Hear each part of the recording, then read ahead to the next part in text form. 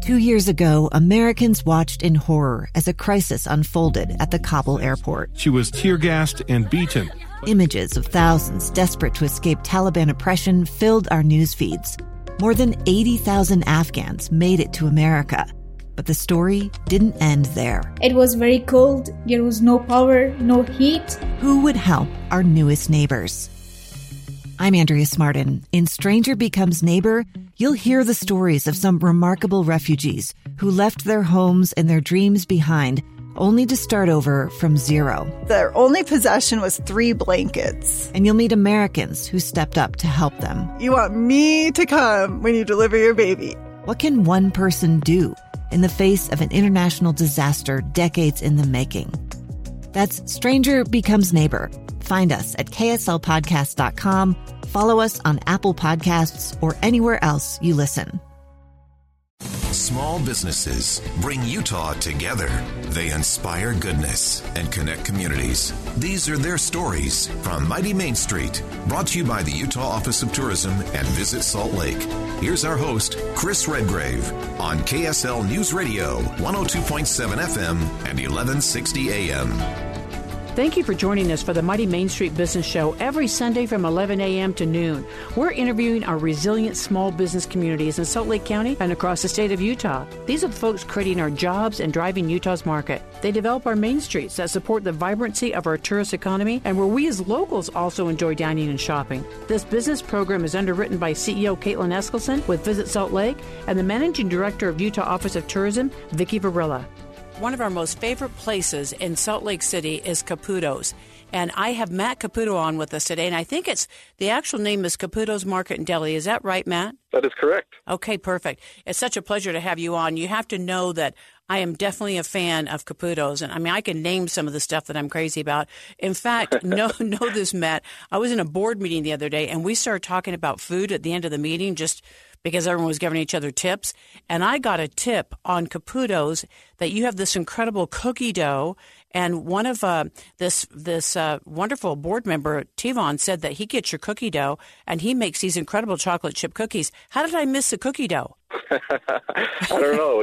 It is, I'm glad you got that suggestion, but it's one of those things we take so seriously. Like just last week, we had what we call a sandwich symposium where the managers gather to discuss recipes, and everyone brings an example of a menu item from each location, and we discuss what we like about each one. And we did it with cookies last time, and we turned them over and looked at the Maillard reaction and how the browning was happening on the back. So, we're big-time geeks. We take all this stuff serious, even the cookies that we make. So I'm glad you got that tip. They are delicious chocolate chip cookies. Well, what's funny about it is that Tivon's this young, millennial, happening, successful, really a cool guy, and he knows exactly how he cooks it. He can't stand cookies that are cooked too long. He wants it. So, he should be one of your consultants when it comes to the cookies because he went nuts. But there's so many things at Caputo's, and you have such an amazing history and a reputation. And you and I were talking earlier about your amazing father, Tony, and the influence that he's had in our market, in the community, his generosity, his heart.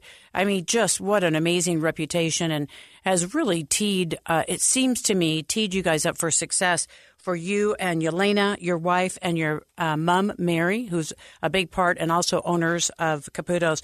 You want to share some of the life lessons that you received from your amazing father and how he still lives in you today? Oh, gosh. I mean, where do I start? But, first, thank you for your kind words. And, as my father was my mentor, my best friend. I saw him every day. And the best part of working at Caputo's was seeing him every day. And so it was a gigantic loss to lose him unexpectedly back in March, one that I'm still reeling from. But as much as there was to lose, that's what we had. And I'm kind of learning that we still have a lot of the gifts that he gave and some of the lessons that he taught me that I'll always be striving to live up to. The first one that comes to mind is to treat everyone with genuine respect. I mean, he never judged anyone.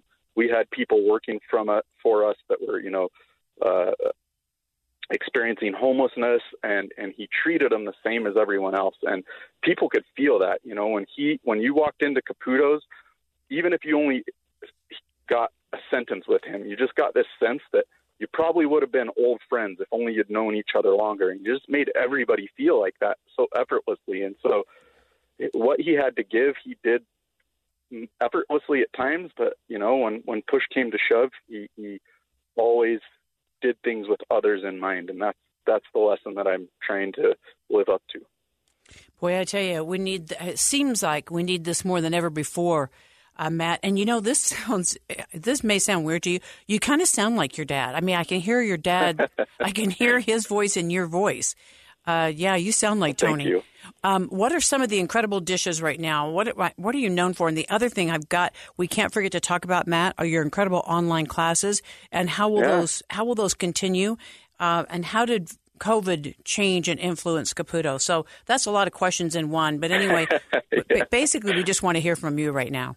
Well, thanks. Yeah, so Caputo's is obviously popular first and foremost as a lunch deli. We've got sandwiches. A couple of the locations have really popular breakfast sandwiches.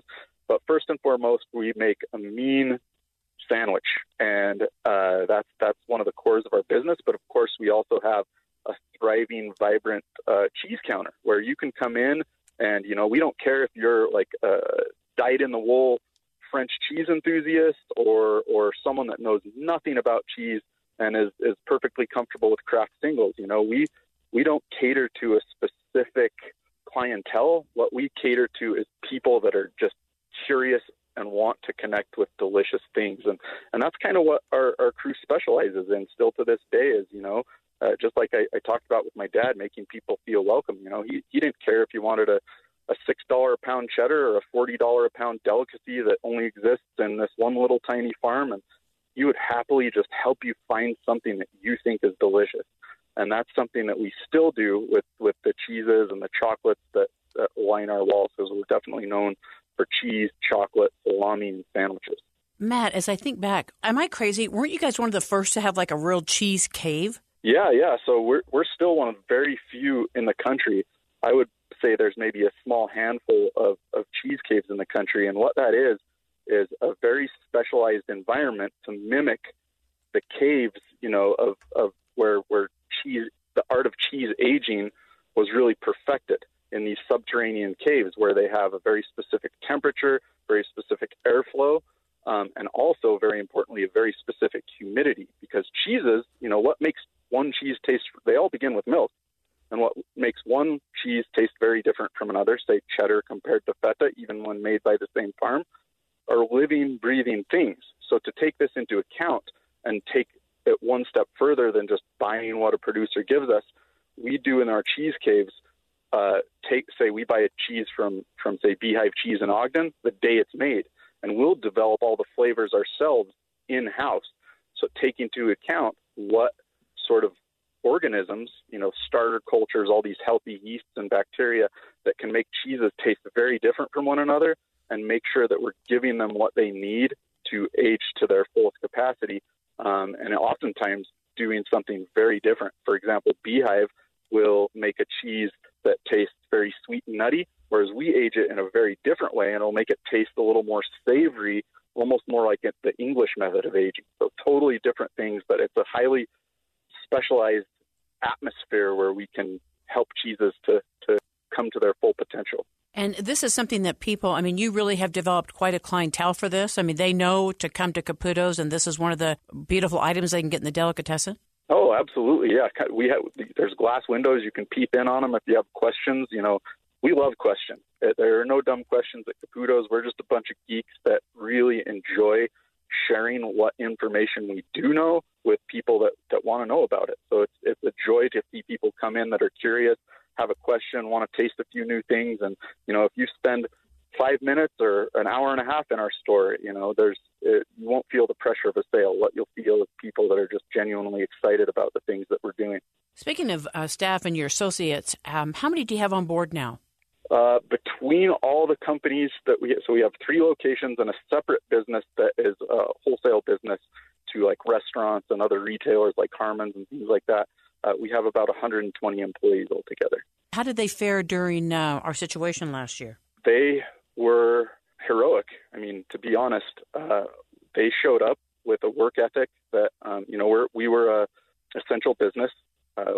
Just like a grocery store. We have foods from small artisans that, they can't just stop operating. The cows or the goats or the sheep or whatever, they're still producing milk, and that has to go somewhere. These small little farms will go out of business quicker than the big ones, I might add. So as an essential business, we felt like we had to keep going. And one of the first orders of business we did was have a group meeting and say, hey, if you guys don't want to come to work, if you're too worried about this, we understand, but here are the safety protocols that we're going to put into place to protect you and to protect our customers. And with rare exception, out of those many, many people, everyone was like, no, we need to be here and we need to do this. And the spirit of hospitality and just was stronger than ever. And I think we really, Caputo separated ourselves from the pack even further with, when everything was doom and gloom, you could come into Caputo's and feel like someone still really wanted you there. What's interesting about this, Matt, it starts with leadership, period, end of story. So this is your leadership and your family's leadership and support and the way people feel around you that is driving that. And I know you have a wonderful team, but it starts with leadership. It really does. We're going to take a quick break, and we'll be right back with Matt Caputo, owner of Caputo's Market and Deli. We'll be back in just a minute. Check out today's business interview using the KSL News Radio app or at kslnewsradio.com. Just click on podcast. More stories on Mighty Main Street here on KSL News Radio, 102.7 FM and 1160 AM. It's the story of an American held in a dark Venezuelan prison. Then all of a sudden they all kind of lined up. They pointed their guns at me. And this is the point where I thought, I'm going to die today. I'm Becky Bruce. I spent a year working on Hope in Darkness, which now has more than 2 million downloads. Find it on kslpodcast.com or wherever you listen to podcasts.